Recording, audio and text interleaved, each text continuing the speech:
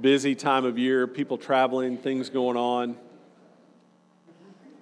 to read responsively together as our call to worship. So if you would stand with me, and then I'll read the top portion on the slide, and then we'll read together the bottom portion in bold. So Stacy, if you want to put that first one up there. We're always looking for evidence of God, that God is with us. In the midst of darkness, God brings a new light. That sign is in the one to come, the one that God is sending. Thanks be to the God of light. We want to know for sure that everything is in God's care. And so we cry to the heavens in our distress. Our cries are heard. God is responding in love and hope. We come before God with eager and expectant hearts.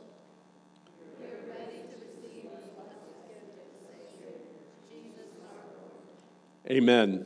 You may be seated. So last week, Jane and I got to spend a week in Santa Fe. It's a very special place to us. It's where we spent our honeymoon, and we've spent a lot of times over the years, but we've never been there during Christmas. We've never been there during December. And so we were wandering down to the plaza one night, and all of a sudden we saw this big group of people. And who do you think we saw? Kate, who do you think we saw on the plaza? Well, close with that. We saw Mary and Joseph. Yes. Yes.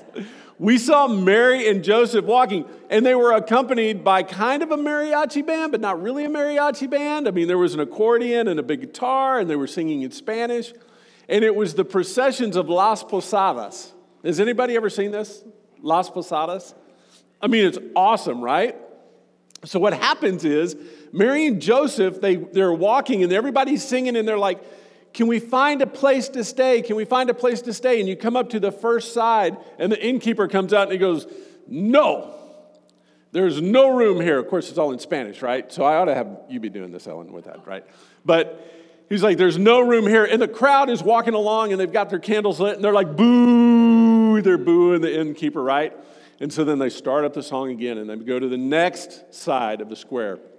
And again, the innkeeper comes out. No, there's no room at the end. And everybody's like, please let him stay. Please let him stay. And they're just like, no, and they're mean innkeepers. And so they go to the next one, the third, and the same thing happens until they get to the last side. And at the last side, instead of saying no, the innkeeper comes out and he says, bienvenidos, welcome, come in. And then more musicians come out. And then they all sang Silent Night in these wonderful songs. And it was magic. But it was also poignant.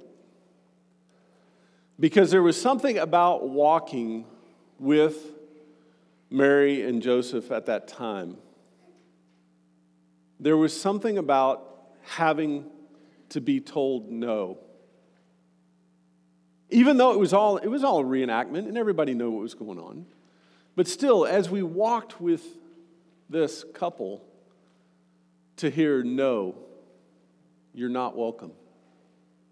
No, there's no place here for you. No, you can't come in here. But literally by the last square, we're like, come on, please. Like, let this poor couple in. Let us in. Have you ever been to that place where you felt like every door you went to was closed? Where you felt like every answer to your question was no? Where you felt like you needed help that you could not provide for yourself and no one was willing to give it? That was the situation that we felt that night. And that's the situation that we see in our text today. So I'm going to read. It's a lot of text I'm going to read, but instead of the words being up on the screen, we have some images taken from history from different places that will get it. So I want you to put yourself in the position, just like Jane and I did last week in Santa Fe as we walked with our candles around the square. I want you to put yourself in the place with the story today as we read about Zechariah and we read about Elizabeth. So during the reign of King Herod of Judea, there lived a priest named Zechariah who belonged to the priestly division. He had a wife named Elizabeth who was a descendant of Aaron. They were both righteous in the sight of God, following all the commands and ordinances of the Lord blamelessly. But they did not have a child because Elizabeth was barren, and they were both very old. Now I'm reading from Luke 1, if anyone's reading along with this. Now, while Zechariah was serving as a priest before God when his division was on duty, he was chosen by lot, according to the custom of the priesthood, to enter the holy place of the Lord and burn incense. Now, the whole crowd of people were praying outside at the hour of the incense offering. An angel of the Lord, standing on the right of the altar of incense, appeared to him. And Zechariah, visibly shaken when he saw the angel, was seized with fear. I'd be scared if I saw an angel too, right? Would you be scared? Yeah, I'd be really scared. But the angel said to him, "Do not be afraid, Zechariah, for your prayer has been heard, and your wife Elizabeth will bear you a son. You will name him John. Joy and gladness will come to you, and many will rejoice in his birth, and he will be great in the sight of the Lord. He must never drink wine or strong drink, and he will be filled with the Holy Spirit even before his birth. He will turn many people of Israel to the Lord their God, and he will go as a forerunner before the Lord in the spirit and power of Elijah, to turn the hearts of the fathers back to their children, and the disobedient to wisdom of the just, to make ready for the Lord a people prepared for him." Zechariah said to the angel, "How can I be sure of this? For I am an old man. My wife is old as well." The angel answered him, "I am Gabriel." Like, you get the image that the angel was kind of like, "Hey, I'm going to give this message." And then when he was confronted, he's like, "Dude, hold up. You know who you're talking to? I am Gabriel, who stands in the presence of God, and I was sent to speak to you, to bring you this good news. And now, because you do not believe my words, which will be fulfilled in their time, you will be silent, unable to speak, not just for 30 seconds, like we did a minute ago, but until the baby was born. So over 9 months. And he said, "You will be silent until these things take place." Now the people were waiting for Zechariah, and they began to wonder why he was delayed in his holy place. When he came out, he was not able to speak to them. They realized that he had seen a vision in the holy place because he was making signs to them and was unable to speak. When his time with service was over, he went home, and after some time, his wife Elizabeth became pregnant. And for 5 months, she kept herself in seclusion. She said, "This is what the Lord has done for me at the time, when he has been gracious to me to take away my disgrace among the people." And then she sings a song. We skip down a few verses, and it comes now for the time to have the baby. Now the time came for Elizabeth to have her baby, and she gave birth to a son. Her neighbors and relatives heard that the Lord had shown great mercy to her, and they rejoiced. On the 8th day, when they came to circumcise the child, and they wanted to name him Zechariah after his father, but his mother replied, "No, he must be named John." They said to her, "But none of your relatives bear this name." So they made signs to the baby's father, inquiring what he wanted to name his son. He asked for a writing tablet and wrote, "His name is John." And they were all amazed. Immediately, Zechariah's mouth was opened and his tongue released, and he spoke, blessing God. All the neighbors were filled with fear, and throughout the entire hill country of Judea, all these things were talked about. All who heard these things kept them in their hearts, saying, "What then will this child be? For the Lord's hand was indeed upon him." Then his father Zechariah was filled with the Holy Spirit and prophesied, "Blessed be the Lord God of Israel, because he has come to help and has redeemed his people. For he has raised up a horn of salvation for us in the house of his servant David, as he spoke through the mouth of his holy prophets from long ago, that we should be saved from our enemies and from the hand of all who hate us. He has done this to show mercy to our ancestors and to remember his holy covenant, the oath that he swore to our ancestor Abraham. This oath grants that we, being rescued from the hand of our enemies, may serve him without fear." After all this time of waiting, after all the fear and the appearance of the angels, now, because God has done what God has promised, fear is overcome by love. Fear is overcome by the promise fulfilled.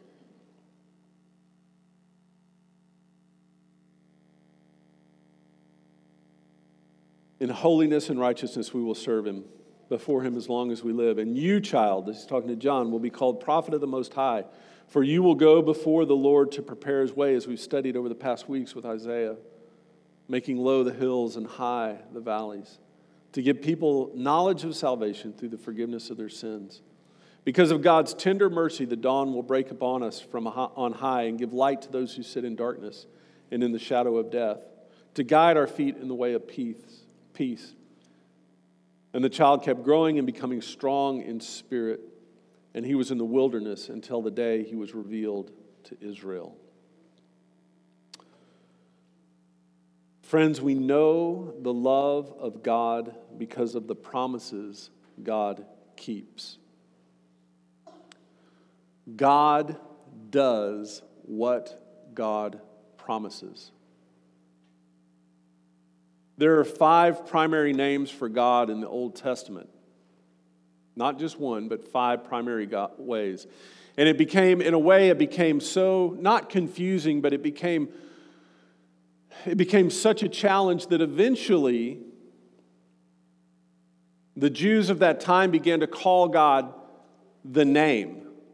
They didn't use any one of the particular names because each name by itself lacked something or went a different way. And so eventually they just called him the name. And they got to the point where they wouldn't write the name of God. They only used consonants to describe the name. And they wouldn't utter it. Today, if you go to an Orthodox Jew, they will not utter the name of God because they say God's name cannot be caught in one thing. But there is a way to speak of God that is true, and that is this: the one who does what is promised. We know God because God does what God promises, which is a tremendous comfort. It's a tremendous encouragement, unless that's not the way we feel. Because sometimes, many times, we wonder. Sometimes even when the angels visit us, or we get the word, or we get the promise, or someone prophesies, or someone says it, our response is, "It's been too long." Sometimes the angel says, "This is what I promised." God says that. And we say, "Where were you when?" Sometimes the promise is made and we say, "It's past time. There is no more chance." Sometimes the promise is made and we say, "It's too late. It's over. It's done. It's finished." And sometimes, out of God's great mercy, God seals our lips shut. Seals our lips shut and makes us wait. Seals our lips shut and makes us wait and watch. Seals our lips shut and makes us watch and wait and see. And it may seem like forever. But then when it does happen, when that promise is fulfilled, we have a choice. See, the thing is, we would like to say we're all like Zechariah, right? We're all like when God gives us a promise and we wait for it and we have to wait for it and we have to wait for it and we don't see it coming and it looks like it's beyond all hope, beyond all redemption. And then when it finally does happen, we would like to be the ones who respond, "Blessed be the Lord." But even then, we have a choice. Even when it is fulfilled, we have a choice. Do we respond? Because we can still disbelieve. We can still refuse to speak. We can refuse to speak out of spite, out of habit, or out of fear. Thank God Zechariah spoke the way he did. But more than that, thank God Elizabeth led the way for Zechariah by her faith. Elizabeth led the way in this story. Zechariah is responding, but Elizabeth here is the one we are to imitate. She had the faith from the first, the faith that received the words of the angel like water received to a woman dying of thirst. Elizabeth said when she heard the promise, yes. Elizabeth said when she heard the promise, I knew you could. Elizabeth said when she heard the promise, I knew you would. After all those years. But it's still difficult to wait, whether we are anticipating and whether we respond with yes, or whether we respond with how can it be. We still have to wait. Just because Elizabeth said yes doesn't mean that it happened right away. They still had to wait, as all of us have to wait for certain things. And it is difficult. But Advent is the ultimate story of God accomplishing what God said God would do. This is how we know love. Love is God doing what God says God will do. Of love conquering fear and doubt and pain and oppression and ignorance and injury. God's pure, unconditional love is the key part of the Christmas story. It is the ultimate focus of the Advent. God's love found in the person of Christ is what transforms us in unimaginable ways. Answers our longings, validates our waiting, honors our suffering, heals our wounding, enlightens our ignorance, and redeems our sin and mistakes. That is love embodied, enacted in these things. God doing what God says God will do. It's the boundless love of God, promised and delivered, that offers us the Holy Spirit, infused life of hope, peace, and joy that we all long for, that we're all waiting for. So if the worship team, Bailey and y'all, want to come back up. Today we will share this table together. Today we'll take together the promise, the enacted love of God. As we remember that love, we've lit the peace candle and the hope candle and the joy candle. And today we light the candle of love. That is what is portrayed at this table, is love.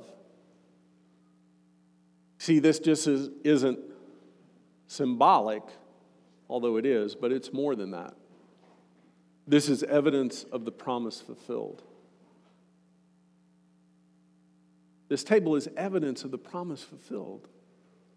That no matter how long we have waited, no matter how much we've longed for it, no matter how much we've suffered, God has provided for our redemption, for our salvation. That's what's evidenced at this table.